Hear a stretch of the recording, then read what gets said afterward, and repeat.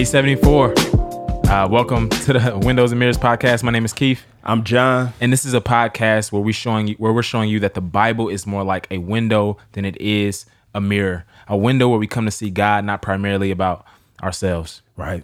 So we are at the end of 2 Samuel. Yeah. The book is going by so quick.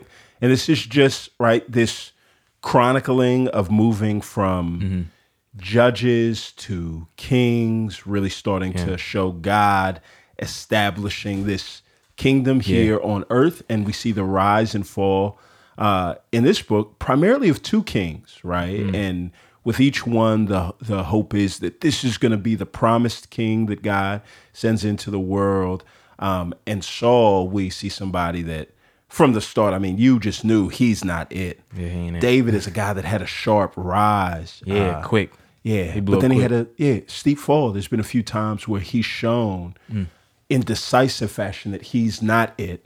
And now the book comes to an end. And this is like, this last part kind of feels like an epilogue or an appendix, right? That there's these kind of unrelated stories, but I think there is a little bit of a flow and a theme. Yeah, so it's not, so the Bible is not always interested in chronology. So you'll see that in the Gospels. It'll just say Jesus did this, is this, and it's like not a direct sequence of events. Right. Here is similar, like David, the things that it's telling you didn't happen at the end of David's life per se, but it is trying to focus in on primarily his relationship with the Lord. Right. And so that's why, that's the thread that kind of runs through these last few. And David, even though he has had a lot of falls, he was a faithful man, right? Overall, he did make mistakes. He made some big mistakes, but at the end of the day, God has made a covenant with him, and he's going to keep that covenant, and it is unconditional. Right? And we're going to see this on and on, but God is going to refer to David as a man after his own heart, righteous. And one of the things we see there is that, David is not going to be defined by 2 Samuel 11. He's not defined by his failures. And that's that should be good news to all of us who have momentous failures, that even as God looks at us, that God can look at us and with all integrity call us faithful children that love him and not define us by our failures. Yep. And so at the beginning of this one, man, it talks about a time in David's life where there was a famine, and the Gibeonites basically are like, yo, we got a problem because Saul, he treated us wrong, bro. And this is interesting. Yeah. Because it's not just them that have a problem. God does. That's good. So that's good, bro. There's a famine in the land. David is not saying what's wrong. David is inquiring of God, saying, yo, God, what's up? Yeah. And God saying, no, listen, there's a problem. Not because of what anybody that's alive has done, but here we get God. Oh, that's good. Is showing forth his justice against those who would carry on the legacy of their forefathers and not make things right. So you do have God putting an actual famine on people that are innocent of the sins of their forefathers. They just haven't taken the steps to make it right. And God saying, no. Even if the past perpetrators of wrong are dead, I still want y'all to make it right. And that is crazy, interesting. Absolutely. A nice little thing to interject into the present conversations that we have.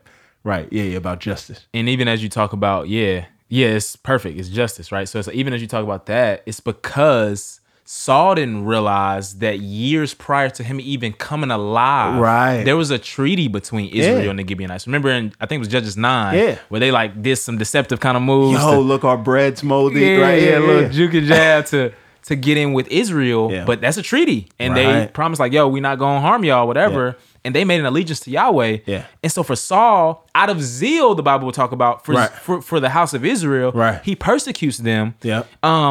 And this is why Paul will say, yo, I testify that I have zeal, but not according to knowledge. Right? It's good to have zeal, but according to knowledge. And so David, as a good and wise king here, enacts justice. And that's one of the main characteristics. We're going to see that throughout the rest of 1 Kings. Like, that is a characteristic of a godly king.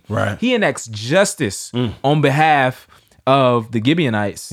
And yeah, man, that's what we need. A good king. Yeah. So makes things right, not just against them, but then his boys go out and make sure, Goliath's descendants are starting to, talk spicy to God. Let's make sure that we wipe them all out. And so this is just this cleaning house, right? God is going to continue to work out his deliverance in overwhelming fashion, not just through one David that beat one giant, but through 4 more little guys beating 4 more descendants of this great giant. And then in 22, David erupts in a song. This is an amazing song of praise. We don't have time to go through it all, but the very last verse, he just says this: "Therefore, I will give thanks to you among the nations, Lord. I will sing praises about your name." And just that therefore,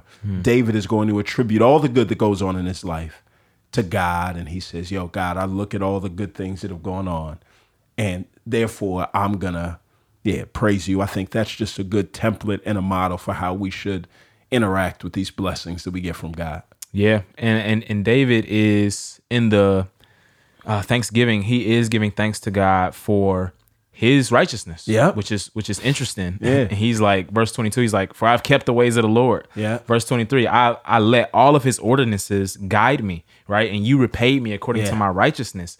And so there is layers to this. I don't want to say like, every right thing we do, we should be like, okay, God, where you at? But there's an aspect of where like blessing does follow obedience. And that David is king, and God does want a righteous king to be absolutely perfect and obedient before him. And then though, the text like helps us, it corrects us, because at the end he sins, right? He takes this census. So showing that like, he wasn't the perfect king that was supposed to come forever. Right? That was supposed to be his son. No, it is. So chapter 23 goes on and shows all the exploits of his mighty men, right? God has worked his salvation through these men, right? These super dope dudes that God has placed around him. And what I love is right there at the end, like it gives he had a squad, so it gives the name of all the folks that are in the squad. And the very last name that it gives is Uriah the Hittite. Because it wants to draw you whenever that name comes up. You're like, oh, David did do all this good stuff, except for that. That's where he sinned, like his like first act of sin. True fall, And that's right next to 24:1, the census that he takes. And this is going to be his last act. And what it is, like, and there's a lot that you could go into depth is, but in Deuteronomy, one of the things that God says was, rely on me. Don't rely on your strength, right? Don't count your horses to rely on how strong you are. I want you to rely on me. And the census was David towards the end of his life, right? Starting to rely on himself, putting his security and trust in himself and what he has, and not God. And but I love what he says at the end. He's like, and they're like, "Oh, you getting judged?" And he's like, "You got 3 options."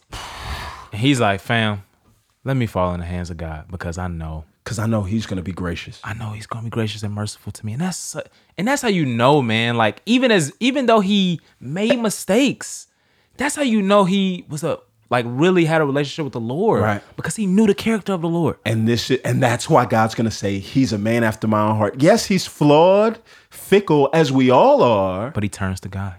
But he puts his faith and his trust in God. The wicked are self-sufficient, and they stay self-sufficient. They stay there. Yes, that's good. The righteous are those whose help and whose hope is in the God of Jacob. Psalm 146. Amen. 5. And so today, regardless of what your past has been like, you have an opportunity not to rely on yourself, but to rely on God and to give thanks for the salvation that he's brought. Amen.